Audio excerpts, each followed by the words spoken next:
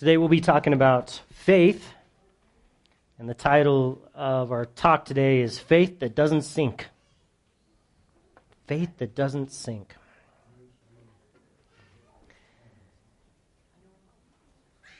Mark chapter 6. We'll be going through the end part of the chapter. We'll be starting in verse 45, going through 56. All right, so let's pray, then we'll get started. Jesus, we come into your presence humbly.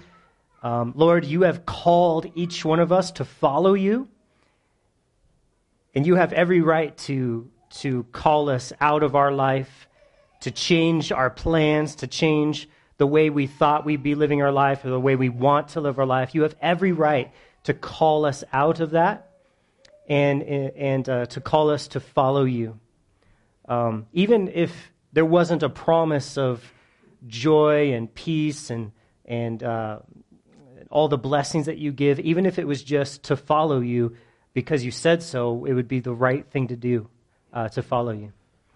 So God, I just pray that each one of us would seriously look and consider what it means that I'm a Christ follower, that I do not follow my own way, but I follow his way.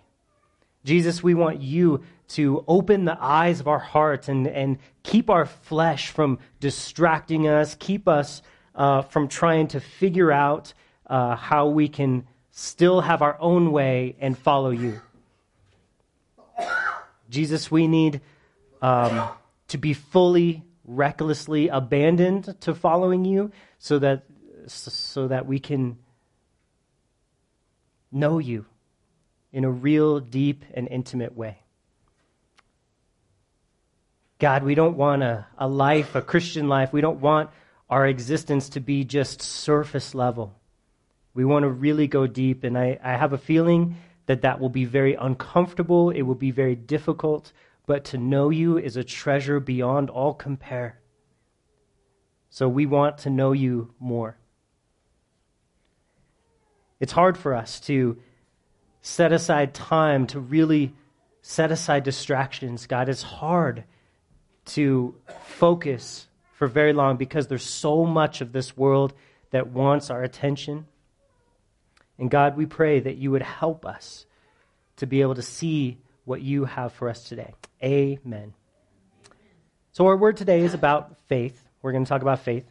And faith is simply believing what God declares to the point that we reckon it more reliable and true than how we think, feel, or what we see around us.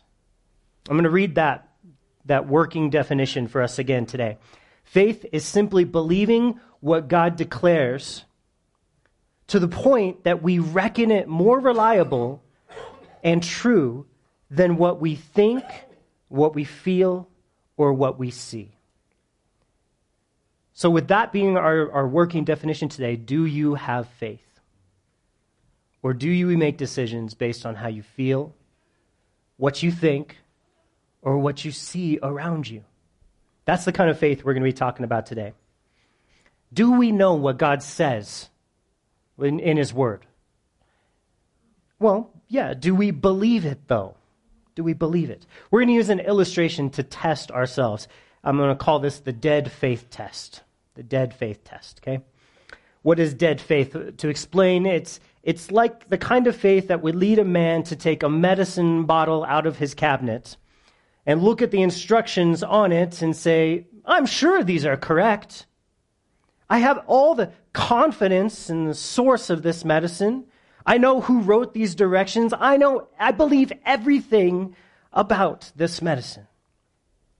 I know this will relieve my headache or my gas or my insomnia or my narcolepsy if I just take it. But he takes that medicine and he puts it right back on the shelf, and he doesn't get cured. He doesn't lose his headache. It continues on. Yet he can say that he believes that medicine. I believe in that medicine, right? I believe all about that medicine, but he still won't take it, and that illustrates what dead faith is. You know the medicine, you believe the medicine, but you refuse to take the medicine. So the dead faith test is this: do you still have your spiritual headache? Do you still have your spiritual headache? Easy test. His promise is true. Oh yeah, I believe it. His ability is perfect. He's God. He's all powerful. Oh, it's so great. He's willing to give you all that he's ever promised to anyone. He's already offered it to you. So the issue is never with him. Our issue is always with us. We have not taken the medicine. We have not received all that Christ has offered to give us. So how do we take the medicine? It's a good question. Well, by faith, but I'm going to read a portion of John chapter 6:53 to you guys, and it says this: Jesus said to them, "Most assuredly, I say to you, unless you eat the flesh of the Son of Man and drink his blood." So there's your medicine. Creepy, right? Gross. He says, unless you eat the flesh of the Son of Man and drink his blood, you have no life in you. That's the medicine. Whoever eats my flesh and drinks my blood has eternal life, and I will raise him up at the last day. For my flesh is, what's it say? I lost my place. For my flesh is food indeed, and my blood is drink indeed. He who eats my flesh and drinks my blood abides in me, and I in him. As the living Father sent me, and I live because of the Father, so he who feeds on me will live because of me. This is the bread which came down from heaven, not as your fathers ate manna and are dead, but he who eats this bread will live forever. So there's an eternal medicine available for us for any condition that is spiritually happening in our lives. So what does that mean to take that medicine? How do I eat his body and drink his blood? Because that sounds creepy. And I don't really know how to do it. So we have communion sitting right over here with crackers and juice. So we can mistakenly think that what Jesus is asking us to do is believe in magic.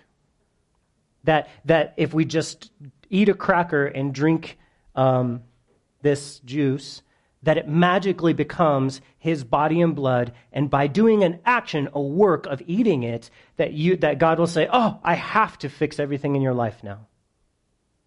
That's not what he's saying. So what is he saying? Well, in your Bible, what I read was John 6:53 through 58. If you back up in his conversation to verse 35, Jesus says this. He says, "I am the bread of life.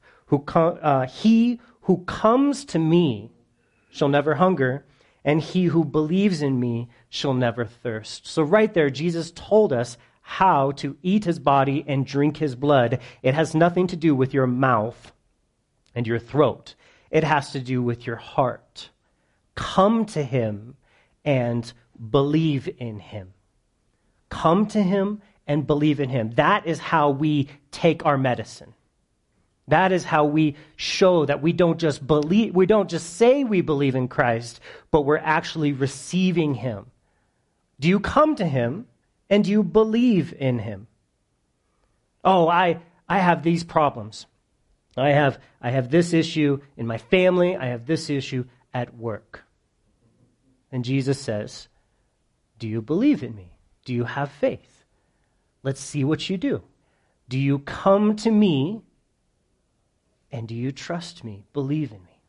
Or do you try to figure out and make solutions to those issues yourself without coming to me? Oh, you can say you're a Christian all day long. You can say you're a Christ follower, but if you're not coming to him and believing what he says, there's a disconnect there. And he says you're not actually living by faith. Well, That's what faith looks like, real faith, walking by faith, living by faith. That's what deep faith it looks like. And God is training us how to walk by faith. He's training us. Everything you are going through right now is part of his faith walking 101 that you have been enrolled in. If you've told Jesus, I want to follow you, he says, welcome to class. And this class is all about walking by faith.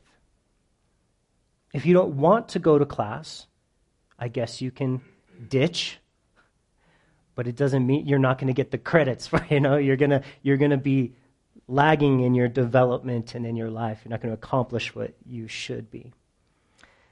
So walking by faith. Another way to describe walking by faith would be to make repeated choices to reckon his word and promises to be true, and to depend on his word and promises in multiple tests of your faith.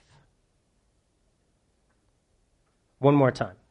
To make repeated choices to reckon his word and promises to be true, and to depend on those in multiple tests of your faith. Yesterday, you had a test of your faith, and you succeeded. You trusted the Lord. Guess what's going to happen today? Another test. But you know what happens? We get shocked that we have another difficulty to deal with. I thought if I followed Christ, everything would be easy. But that's not what he said. That's not what happens. All right, so with all that being said, we're going to learn about walking by faith. Let's start and get into our text here, because it's a really exciting part of Mark chapter 6 where Jesus is going to walk on the water. So let's see what happens.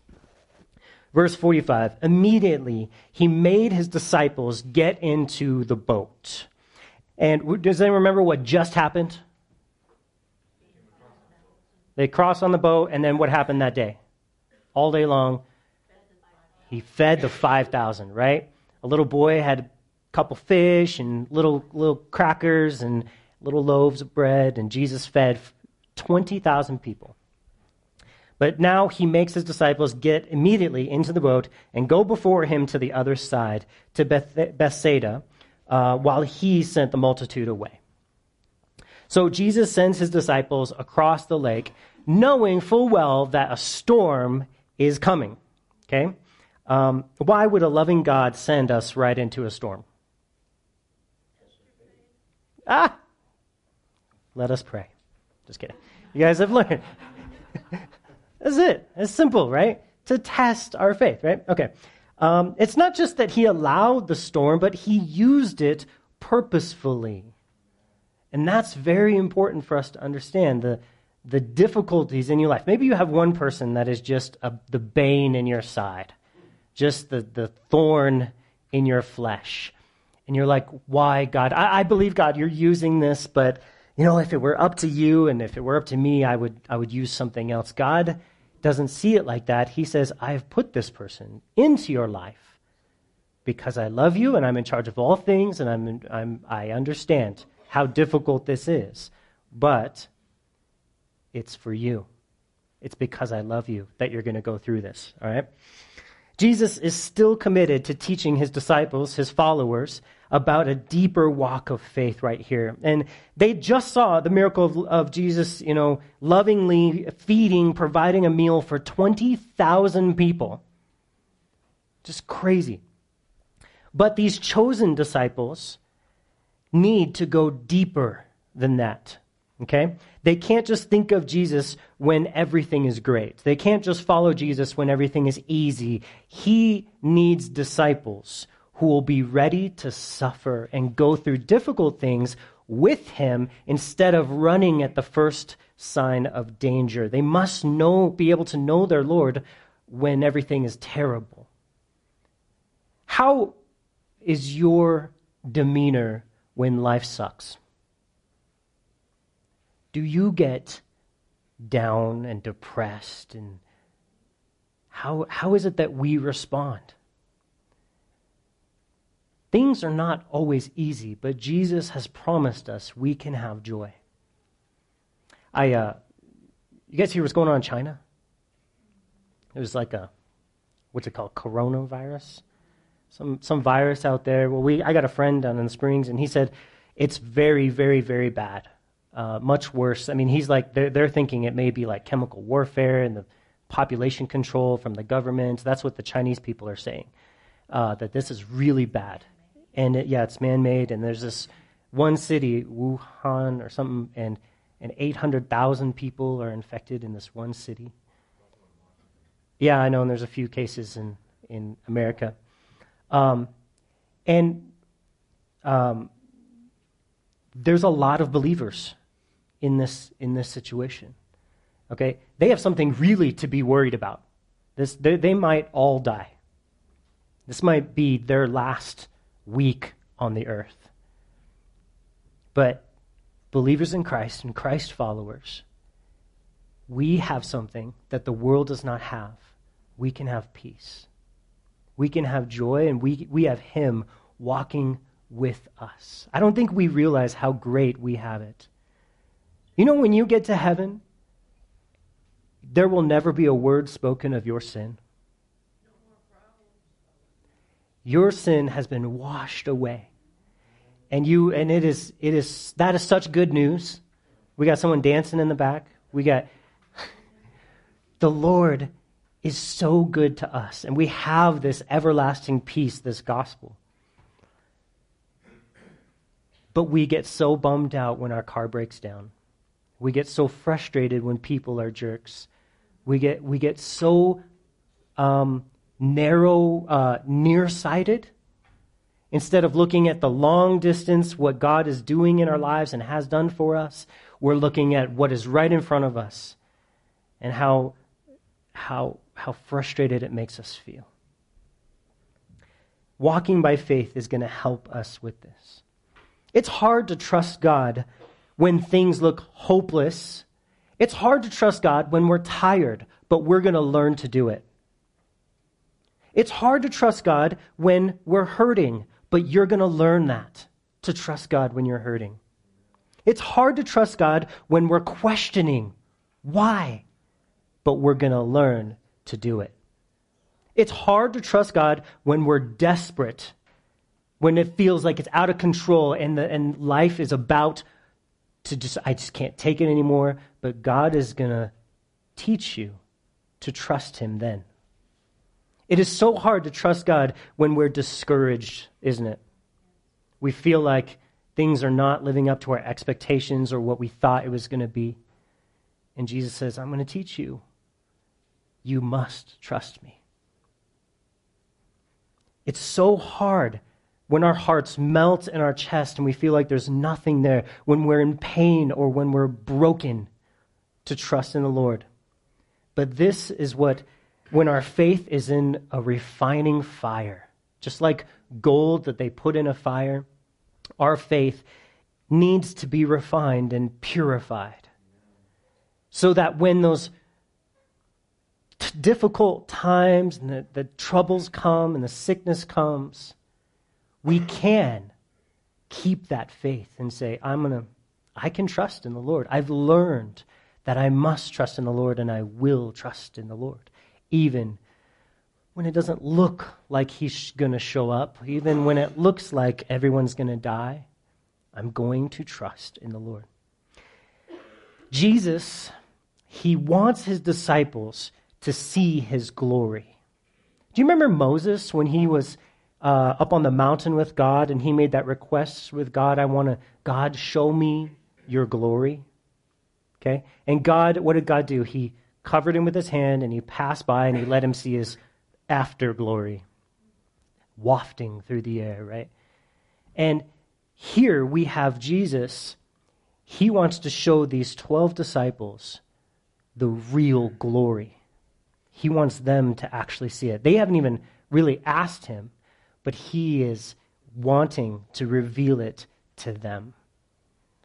You know, Moses may have been one of the last people to ask to see His glory, but here Jesus is pursuing a relationship with His followers. He wants to show you something. He's put you in a boat. He's got trials coming because he wants you to know him the way he really is. He doesn't want superficial followers. He wants deep relationships with him. He wants them to know his power that will forever change them, his glory.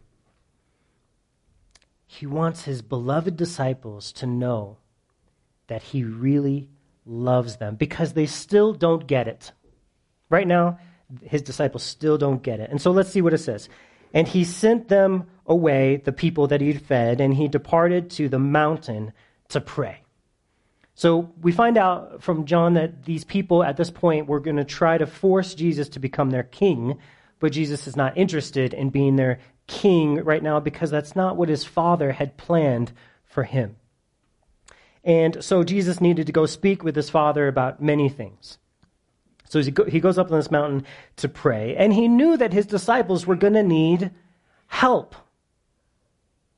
And he needed to be empowered by a living relationship with his Father, so he prays.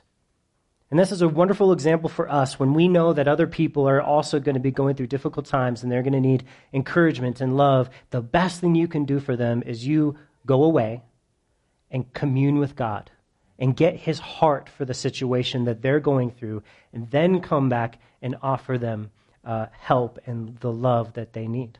Okay, well, right here we're going to read Hebrews chapter 7, verse 25, which tells us about Jesus. It says, "Therefore he is also able to save to the uttermost those who come to God through him, since he always lives to make intercession for them." So what does Jesus live for? To supply what we need, to give us. That's his passion. That's his mission. Whether we need forgiveness or joy or help or resources or strength or love or patience or kindness or gentleness or self-control or endurance or boldness or a miracle, Jesus loves and lives to make that happen for you. He's promised that that's what he lives for. And so what we do is we come to him alone when we need any of those things. We got to learn to stop going to other sources for those things. We have to come to him alone and pray and wait for him and give him a chance to give us what we ask for. With my son Jordan, we finished reading this week the George Mueller book about his life, and I was just struck again by the passion that he had for letting God provide everything. He never asked anyone over 60 years for a penny, and he took care of 10,000 orphans, all their needs, and supplied everything they needed for their whole lives, including their college tuitions and everything for 10,000 orphans. And it wasn't even hard for him because he was so committed that Jesus loves to give me what I need, and I'm going to let him. I'm going to trust him. And that's where faith really goes deeper. So I know that there are some things that could make me happy if I went out and searched out for these things. But that's not living by faith. I can allow God. God says, I will give you joy if you'll come to me first and wait upon me. And that's where we will discover that living for him, by living by faith, is so much better and more reliable than living by what we see or what we have offered to us in this world. So it goes on and says, "Now when evening had come, the boat was in the middle of the sea, and he was alone on the land. Then he saw them straining and rowing, for the wind was against them." So I want you to imagine yourself as one of the disciples in this boat. Jesus told you to get in the boat and go to the other side. All night long, you've been rowing. So all night long, it appeared that they were alone. It appeared that they had been forgotten from their perspective and abandoned. But Jesus, it says, saw them. He was watching. He saw them in their pain and in their struggle, and it wasn't their fault. He wasn't looking at them saying, "Oh, I'm so disappointed in you guys. Why couldn't you get across this lake? Why haven't you invented the turbine engine yet?" It wasn't their fault. They weren't being punished. It wasn't their fault that it seemed like they were making no progress.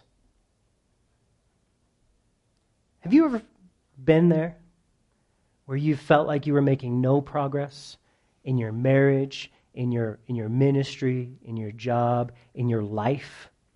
You felt like you were striving against the wind, and you're like, I'm just trying to follow you, Jesus. One night there was a house that caught fire, and a young boy was forced to flee to the roof. The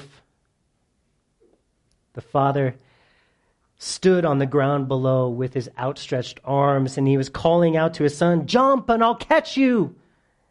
And he knew that the boy had to jump to save his life. But all the boy could see, however, was flames and smoke and blackness. And so, as you can imagine, he was afraid to jump. His father kept yelling, "Jump and I will catch you." But the boy protested, "Daddy, I can't see you." And the father replied, "But I can see you, and that's all that matters." Faith has nothing to do with what you see. It's, do I trust that my Father sees me? That He is there for me, that He is going to catch me. These disciples, they were being watched, they were being prayed for, they were even being loved from a distance. Have you ever had a long night like this? Where everything seemed like it was against you, where God seemed silent and you were asking Him, why? Where are you, God? What did I do?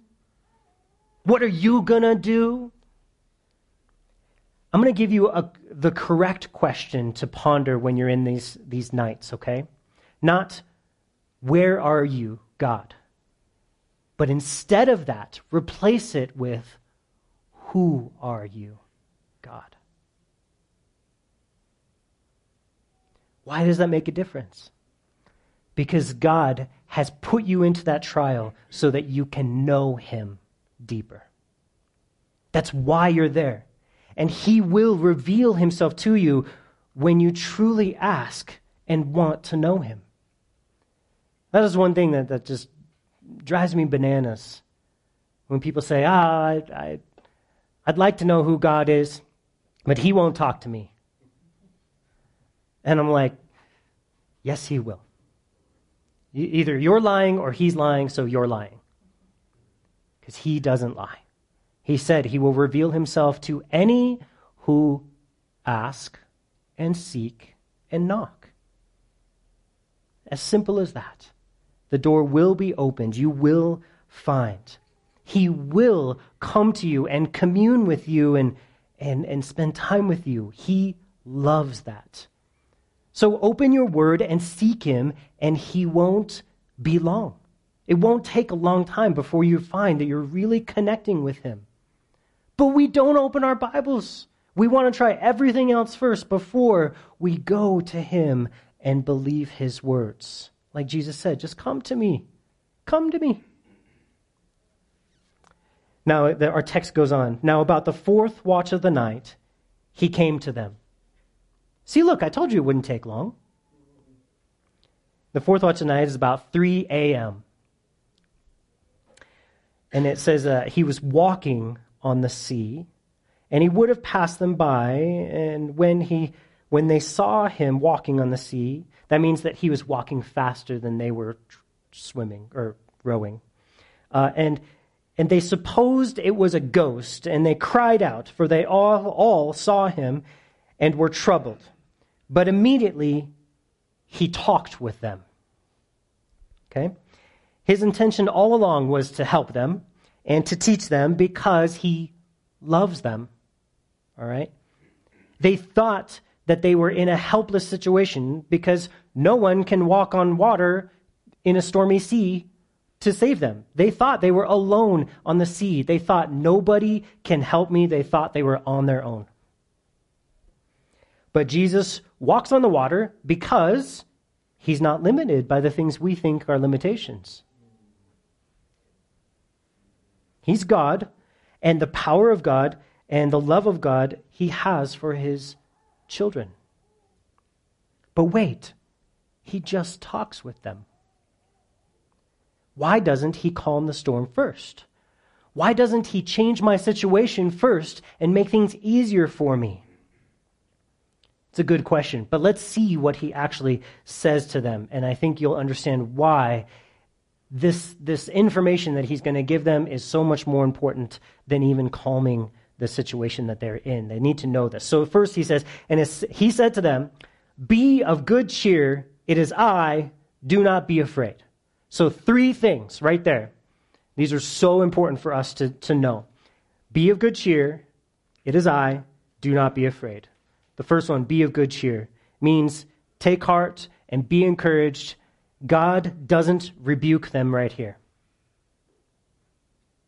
Jesus is so gentle. He's so encouraging. He tells us truth when we need to hear the truth that we might not want to hear, but he's absolutely the most gentle and kind person that has ever lived. Love and patience ooze out of encouragement, out of every word that he says. This is the first thing he speaks to his disciples in their trouble. I'm not mad at you. What does the devil want us to think when we go through hard times? God is mad at you. But Jesus says, I am not mad at you. I am with you. I am for you. And I never left you. I've always had my eye on you. And the deeper thing here is Jesus is saying, I love you. I love you. And no storm and no sea is going to stop me from loving you. Isn't it wonderful to hear that when you come to church on Sundays? And it's wonderful to hear it when you spend time with the Lord, and he will say it. I love you, and I am not mad at you. Where is your sin? It is nailed to the cross. There is nothing that separates you and me. We are united, and I am here with you. The second thing that he says is, it is I. Now, if we were Greek scholars, we would read that, and it says, literally, I am. What does that make you think of? Yeah. He's saying, I am. He's quoting the exact name of God from the entire Old Testament. When Moses asked, what is your name? God said, I am. You are what? He says, fill in the blank. I am whatever you need. You need me there with you. You need Savior. You need provision. You need love. I am. I am all of those things. Jesus here makes the most explicit statement, I am God. I'm not mad at you, and I am God. I am everything you need. He's revealing his identity to them. If they wanted to know what God was like, Jesus is saying, here I am. But is God mad at me? No. But what would God think about this or that? Jesus says, look at me. I am God. He's using the name of God for his own identity, and he's fully revealing himself to his students. These guys knew the name of God. These guys knew their Bibles. They were students of the Old Testament. They understood what Jesus was saying. So let's look at the third thing he says here. He says, do not be afraid. Again, in Greek, this is in the present active imperative. So that means, literally, stop fearing now and never fear anything ever again. That's what Jesus said. I am not mad at you. I am God, so don't ever be afraid of anything and stop being afraid now. Our lives seem to be dominated by fear. What if this happens? What if that happens? What if they never change? What if this, that, or the other? And Jesus gives them the most wonderful application here. He says, fear and faith don't go together. I'm teaching you how to walk by faith. And the first thing you need to know is, I'm not mad at you. Second thing you need to know is, I'm God. I'm all powerful. And the third thing is, you got to realize you can't be afraid. You can't fear. You can't live your life by fear, because that's the opposite of faith. If you're afraid of anything in this world, you don't really know who God is, and you haven't learned to trust him the way he needs to be trusted. Fear. Then it says that he went up into the boat with them. And the wind ceased, and they were greatly amazed in themselves, beyond measure, and marveled. So now that Jesus has talked with them and revealed himself to them, now he calms the windstorm. And they get the point. They were blown away. Ha, ha, ha. Another gospel says that as soon as he got in the boat, they were instantly at their destination. Just another miraculous thing that he did. Another gospel says that this was the time when Peter walked on the water to go to Jesus. But I thought Mark was the book that was Peter's account of Jesus' life. It is. So something about that story was either embarrassing to Peter, maybe because he doubted and fell and almost drowned, or maybe he didn't want to be exalted, and so he just left that part out. Who knows? It says here, this is what Peter wants us to understand, because Peter's the one, again, this is his account, the book of Mark. And it says, for they had not understood about the loaves. What is he talking about? What we learned about last week, the 20,000 people that were fed, because their hearts were hardened. He says here that this whole thing happened, Jesus walking on the water and Jesus revealing who he is to them, that this whole thing happened because they did not understand about the loaves. Peter makes this connection. Well, that's really weird. But see, the loaves weren't about filling up people's bellies. But that's what the disciples were thinking. Oh, he just wants to eat a meal with them. The loaves were a foreshadow of Jesus' own life being broken and sacrificed and given to the people. That's what the loaves were really about. He is the bread of life, as he says. He is the source of all life, God incarnate, the I am. And he says here, knowing who God is a heart thing and not a head thing. They didn't understand with their minds about the loaves. It was confusing to them because their hearts had a problem. Understanding the way things work is the reward of faith. And that is so weird to us. It doesn't make sense. Augustine said it this way: seek not to understand that you may believe, but believe that you may understand. Don't try to understand to believe. He says, believe first, and then you will understand. Because the knowledge of God, knowing who God is experiential. In 2 Peter 3:18, it says, grow in the grace and knowledge of our Lord and Savior Jesus Christ. It's something that we grow in. You can't understand how Jesus can be all you need and satisfy all your desires until your heart is soft. And what does a soft heart look like? Humility and faith. So when they had crossed over, they came to the land of Gennesaret and anchored there. And when they came out of the boat, immediately the people recognized him, ran through the whole surrounding region, and began to carry about on beds those who were sick to wherever they heard he was. Wherever he entered into villages, cities, or the country, they had laid sick in the marketplaces and begged him that he might just touch the hem of his garment, that they might touch the hem of his garment. And as many as touched him were made well. So here we have a kind of a summary of his ministry up until those days. And here we're reminded of that his character and his mission, that he's showing us what it looks like to deny self and care about others. And he is empowered. He has the power and ability to supernaturally give God's blessing to people and heal them. And what's really amazing here is it shows that he has no favoritism. He heals everyone the same. No one who wants to be healed is turned away. No one who ever needs anything is rejected. What was the only thing required for them to be healed? Faith in him. So they had to ask him. They had to come to him. If they didn't believe Jesus was the Messiah, then what would they do? They would stay in their house and not go to where he was. But wherever they heard he was, they would come. And so all the people that ever came to him were healed. And that is amazing. Because there's so many people that I find in our world today that would like to be healed. And we tell them, Jesus can bring you spiritual life and healing.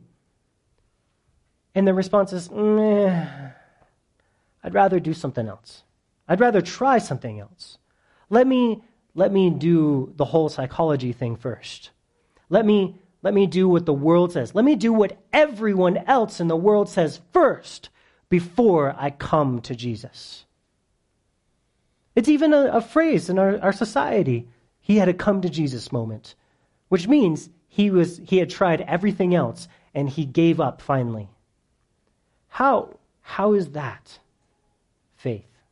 Well, you can come to him at the end, but it would have been so much easier and you would have been healed so much quicker by coming to him at the beginning. Do we really come to Jesus?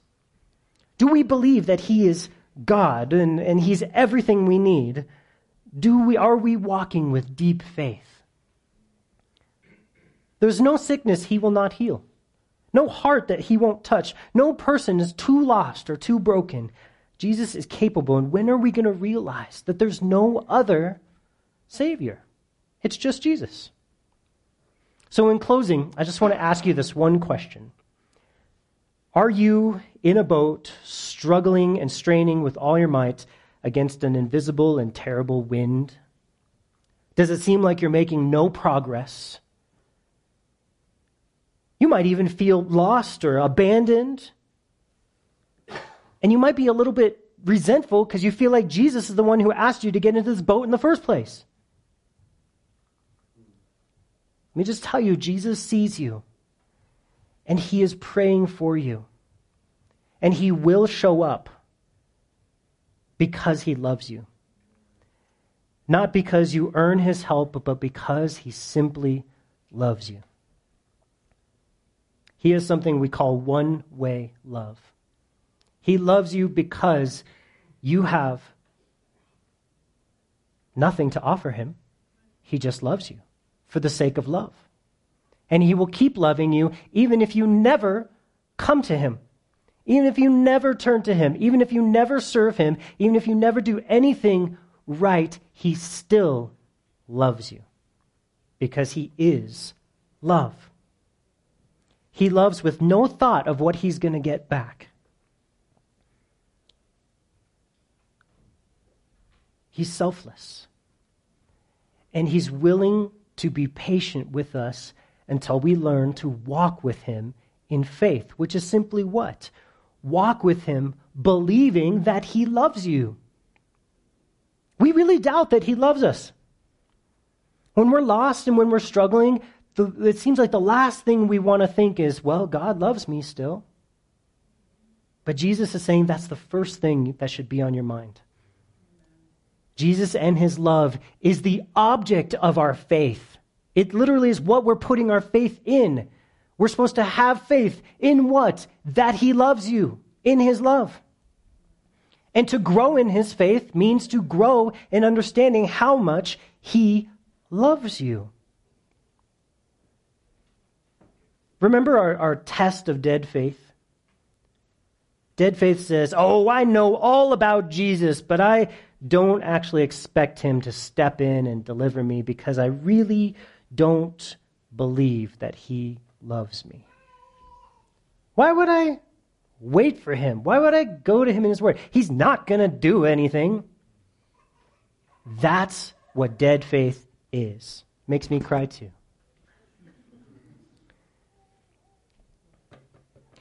All right, so we're done. Faith is tough. It's tough to trust in the Lord because everything in our world and spiritually, there's voices that we hear that say that God doesn't love you. Don't put yourself out there. You know what? Every time you put yourself out there, people have let you down, and so God's going to do the same thing. Every time you have just thought, maybe I could be loved, you've been brokenhearted, and God will do the same thing. Anyone heard those voices in their heart? I certainly have. And Jesus is yelling and screaming in this room today into your spirit, saying, I do love you. I will never abandon you. And I'm asking you to believe it, to trust me. Follow me. It's hard. It's hard to follow him because, man, things are tough. This storm is not going away, it seems like. So would you guys all stand with me? We're going to sing a couple songs. We're going to spend some time drawing near to the Lord. And if there's, if you want to grow deeper in faith, have a conversation with the Lord about it and say, Lord, I want you. I want to know you the way the disciples were taught about you. I want to follow you. Jesus, forgive us for how much we walk by flesh, how much we need to learn to walk by faith. Lord, I know that you're not mad at us, but you are calling us all to fully trust you. Lord, if there's anything in our lives that we hang on to or return to before you, Lord, we want to repent and give those things up for you. Jesus, I know that we're not the most talented, we're not the most if the world were to look at us, they would laugh at us. But God, we are broken. And we want to trust you. You see things not like the world sees. You see when people have faith. And God, I pray that you would be creating golden faith, real faith, pure faith in our hearts. We have nothing massive to offer this world. We have nothing that impresses anybody. But God, I know, Jesus, when you said that when you come back, are you going to find faith? And I pray that the answer is yes. That you will find people who will simply trust you and look to you and call upon you and wait for you.